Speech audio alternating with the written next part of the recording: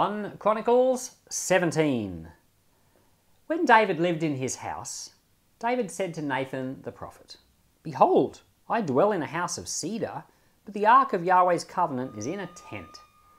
Nathan said to David, "Do all that is in your heart, for God is with you." That same night the word of God came to Nathan, saying, "Go and tell David my servant, Yahweh says, you shall not build me a house to dwell in, for I have not lived in a house since the day that I brought up Israel to this day. But I have gone from tent to tent, and from one tent to another. In all places in which I have walked with all Israel, did I speak a word with any of the judges of Israel, whom I commanded to be shepherd of my people, saying, Why have you not built me a house of cedar? Now therefore you shall tell my servant David, Yahweh of armies says, I took you from the sheep pen, from following the sheep, to be prince over my people Israel. I have been with you wherever you have gone, and have cut off all your enemies from before you. I will make you a name like the name of the great ones who are in the earth. I will appoint a place for my people Israel, and I will plant them, that they may dwell in their own place and be moved no more. The children of wickedness will not waste them any more as at first, and from the day that I commanded judges to be over my people Israel. I will subdue your enemies. Moreover, I tell you that Yahweh will build you a house. It will happen, when your days are fulfilled, that you must go to be with your fathers, that I will set up your offspring after you, who will be of your sons, and I will establish his kingdom. He will build me a house, and I will establish his throne forever. I will be his father, and he will be my son. I will not take my loving kindness away from him, as I took it from him who was before you, but I will settle him in my house and in my kingdom forever. His throne will be established forever. According to all these words, and according to all this vision, so Nathan spoke to David. Then David the king went in and sat before Yahweh, and he said, Who am I, Yahweh God, and what is my house that you have brought me this far? This was a small thing in your eyes, God, but you have spoken of your servant's house for a great while to come, and have respected me according to the standard of a man of high degree, Yahweh God. What can David say, yet more to you concerning the honour which is done to your servant? For you know your servant. Yahweh, for your servant's sake, and according to your own heart, you have done all this greatness to make known all these great things. Yahweh, there is no one like you, neither is there any God besides you, according to all that we have heard with our ears. What one nation in the earth is like your people Israel, whom God went to redeem to himself for a people, to make you a name by great and awesome things, in driving out nations from before your people, whom you redeemed out of Egypt. For you made your people Israel your own people forever, and you, Yahweh, became their God. Now, Yahweh, let the word that you have spoken concerning your servant, and concerning his house, be established forever. Do as you have spoken. Let your name be established and magnified forever, saying, Yahweh of armies is the God of Israel, even a God to Israel. The house of David your servant is established before you.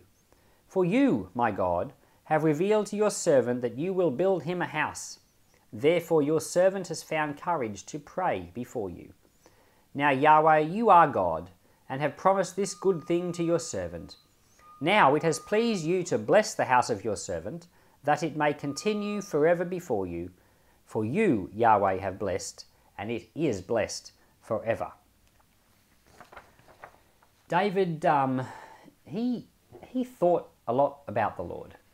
He wasn't someone that only thought about what was best for him, but he contemplated what was best for God. And David thought of something that no one else thought of before, building God a temple. And that's interesting because the children of Israel have been a nation now for 400 years by this point. And in all this period of time, no one ever had the idea of building God a temple. It never occurred to anyone. I think what's really interesting about David is, first of all, that he actually thinks about what God wants. I mean, how many people do that? How often do you just sit around thinking, I wonder what God wants? Most people don't do it. And clearly in ancient times, most people didn't do it either. So David's interesting like that because he actually contemplates what the Lord desires, and he wants good things. But he comes up with an idea that no one's ever had before. He says, let's build God a house. Now, from our perspective, it's kind of obvious. Oh yeah, we live in nice houses.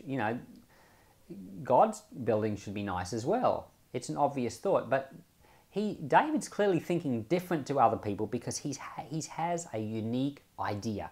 What's interesting about it is God clearly knows this is going to be an idea for David, but God never gives a hint of it. God is purposely just happy being in a tent because he's wanting. The way I look at this is I see this as a kind of like a spirit-led initiative. Like, for example, David, he's really taking initiative here. He's thinking of God and saying, you know what? Here's something that even God himself hasn't said. God never said, I want a house. But he's realized, you know what? We could do something even better for the Lord. It's very, very cool. It's spirit-led because I have no doubt that the Holy Spirit gave the idea to David, but David was looking for an idea. And so I think that's very cool, and we ought to be people of spirit-led initiative. People who want to do something for God, and we're looking to take the initiative, and we allow the Holy Spirit to lead us. Some people have said, oh, the temple wasn't God's plan. It was just, God gave in to David what David wanted. That's complete rubbish. No, the Lord himself, the temple was a picture of the Lord. Jesus, when he came in the New Testament, used the temple as an illustration of his own body. He said, I'm going to tear down this temple and rebuild it in 3 days. No, the theme of a temple is well woven into the Bible. And just because God never mentioned a temple before this doesn't mean it wasn't part of God's plan. There's a lot of things in the Bible that have a starting point. Like the idea of Mount Zion has a starting point with David too, when David conquers Jerusalem. There's a lot of things that have a starting point. It doesn't mean it's not in the mind and the heart of the Lord. And this completely does. And it's called Solomon's temple because, Solomon is the one who ends up building it. But really, it's David's temple because David has the idea. Solomon never would have had the idea. Solomon wasn't someone who had this level of initiative that David had. Now, Solomon had initiative for the kingdom, building up this city and building up that wall and trading with these people and forging alliances. Like, Solomon certainly had initiative. David has God-given initiative. He has initiative for God. And that's the best type. And so David, gets the idea. It's his temple. This is why it should really be called David's temple. He gets the idea. He seeks the Lord. He saves up the money. He puts aside the wealth for it. And he puts aside the plans for it. It's David's plan. It's his idea. It's his plan. And he funds it. And it would never have been possible if he didn't have a mini empire with peace and the ability to build that thing there. It's completely not possible without David. So it really should be called David's temple. So when the prophet Nathan comes back to him and says, you're not the one to build a house for me, your son is going to build it. That, of course, was Solomon who built the house. But the son that really built the house was Christ, because this house is an eternal temple that's being spoken of. The physical son built the physical temple, and that physical thing was a real symbol. It was a real thing in the world that was a symbol of a much greater real. And the much greater real was a much greater temple built by a much greater son who sat on a throne of a much greater kingdom that would never ever end. An eternal kingdom. A kingdom that you and I are a part of now. And that's very, very cool.